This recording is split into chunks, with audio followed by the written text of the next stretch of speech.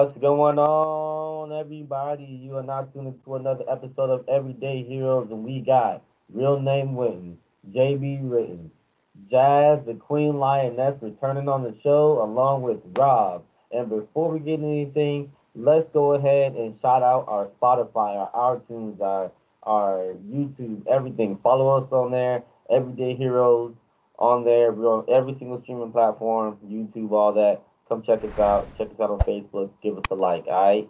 Comment and subscribe. We've been getting some good traction lately, so some good conversations going. So let's keep the movement. Great Bay Media Entertainment. We all in the game. All right, the game is meant to be sold, not told. Remember that. All right. So let's go ahead and get into some. Actually, before we actually get into some topics, let's go ahead and introduce Rob. So Rob, our special guest on the show, how you doing today? I'm doing pretty good, man. All right, and we just want to get to know you a little bit. So like who are you, where you're from, any businesses or anything you got going on? Well, I'm one of the many siblings of Joe Okay. and Jazz and all of us. So, but no, I'm in Tallahassee. Okay. I'm Where one of where the at? owners. What you say? Where at in Tallahassee? It's only Tallahassee, Florida. It's only one Tallahassee, Florida. That's But it. like, okay, Tallahassee is a small. It's not. It's a small town. It's not that big. So okay. I would know. My brother lived up there for quite some years in FAMU and FSU and all that stuff. Where I don't really know much about it, but all right. So yeah, you It's a Tallahassee. circle. Tallahassee is one big circle. Oh wow, I didn't yeah. know that. You can literally ride around Tallahassee. Wow. All right, cool. So you were saying that you have a restaurant? Yeah, I have a restaurant, Breakfast Buffet on the south side of town, 310 Polk Drive. Oh, Um, been open for about 3 years. Do breakfast and lunch. I had to say one of the best eating places in town. I okay. concur. All right. And so breakfast and lunch, so you closing up shop around like 2:30, something like that? Well, with the whole COVID stuff, we close early and we make adjustments. Just because, as everybody sees on the news, the restaurants are taking a big hit. Yeah. Um, our volume dramatically dropped right after the NBA announced their cancellation of their season or their postponement of their season. Pretty much everything took a big hit. So we're making changes every day. So hours usually now range from around 8 o'clock to about 2. Okay. All Okay. right. All right. So breakfast. So breakfast. So it's a breakfast and lunch. So like, what's like one of the best meals that you have right there right now? Like, what would you say is a fan favorite, customer favorite? Oh man, fish and liver and onions, very Fish, popular. liver, and onions. Yeah, because Now, uh-huh. we do breakfast. We serve fish for breakfast and for lunch. So fish is probably the most popular. People love to come and grab that. And then on Tuesday and Wednesdays, people love the liver and onion for lunch.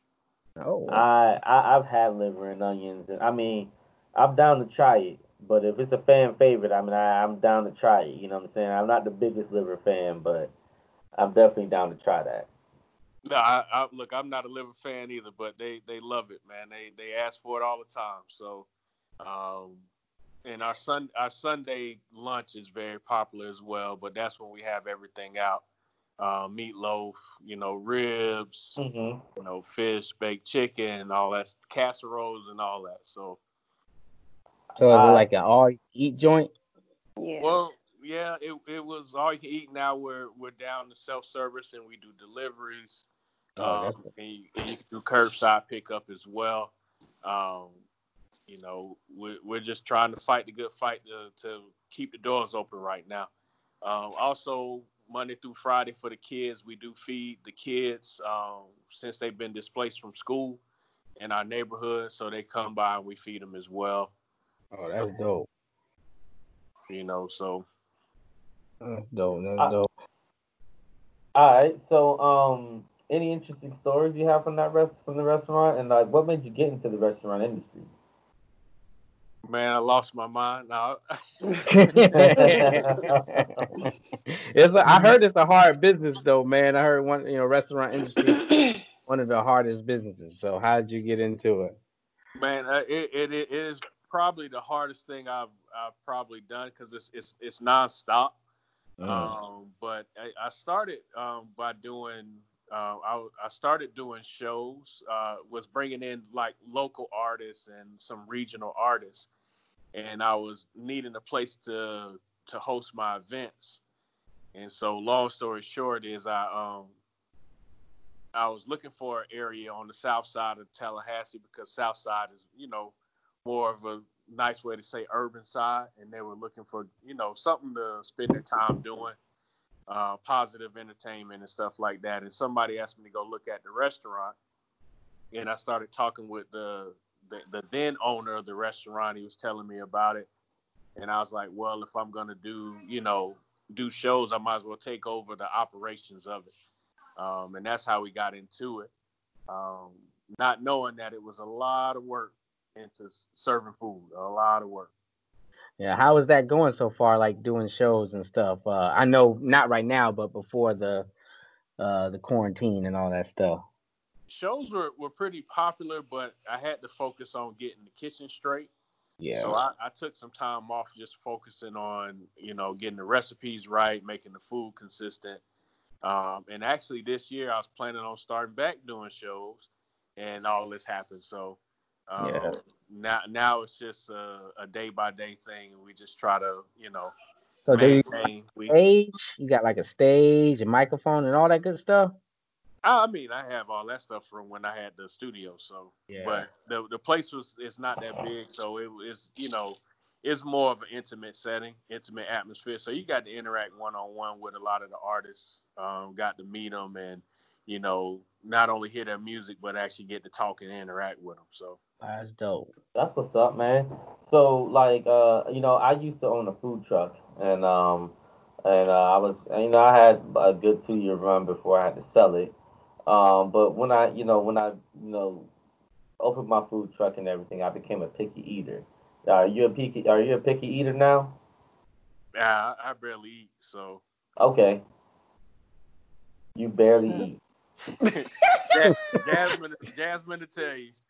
Why do you barely eat? Is it the work, or you just barely eating because you a picky eater? Rob has a full day along with him trying to run the restaurant full time. He's still working full time, Oh wow. but he eats throughout the day. He'll grab a quick bite of what sometimes at the restaurant, and then after work we might go stop and get something to eat or whatnot. Yeah. All right, But all he's right, a busy man. I'm a. all right. Oh, I keep So, telling so Rob, man, I'm gonna come down there and shut him down. I'm gonna eat everything. I'm gonna eat him out. I'm a So, picky eater. are you using this time to like kind of sit back and kind of like reassess things about the restaurant or anything right now? Are you looking for any other business plans? Like, any future plans for the restaurant? Well, right now, restaurants just like pretty much a lot of restaurants is just in survival mode. Um, uh, this is something that's just nationwide, but I can speak for Tallahassee. I mean, there's restaurants closing every day Yeah. because your volume. I mean, volume dropped. I can tell you, volume dropped about 60% in 2 weeks. And when you have employees and you have overhead and brick and mortar, I food truck is I don't know a lot about the overhead and food truck, but the brick Not and that mortar bad. buildings, that stuff doesn't never stop coming. So you're gonna always have to pay those bills. Okay. All So right. I mean, And right now it's just survival, and then we'll see how long this is gonna last because then we can truly evaluate what's gonna really happen in the near future. all right. And I can just speak on last comment from me. I can just speak from a food truck perspective. The overhead isn't really that high, and the overhead does eventually like slow down for you because you pay off the truck or the truck that I got was a $8,000 old FedEx truck, Mm. 84 diesel truck. So I mean, get it, pay it off, and from there, you don't really have any overhead for the physical truck. It's really just getting all the equipment in there and just maintaining it from there. So it does slow down Uh, that end, but but I think Robert got a whole building. he has a whole building, so it's a lot more difficult on that end. So I could definitely understand, and I'm with you, and I'm praying that you guys and everybody gets through this. So with that being said, any last comments, Rob, or anything, or any last questions from anybody? Well, shout out to Breakfast Buffet and Yeah. Grill. Yeah, so let the people know how to get in reach with you, how to get there again. Well, you can definitely find us. Google us, Breakfast Buffet, Tallahassee, Florida. Social media, Breakfast Buffet and Breakfast Grill. Um, Phone number 850-765-8304.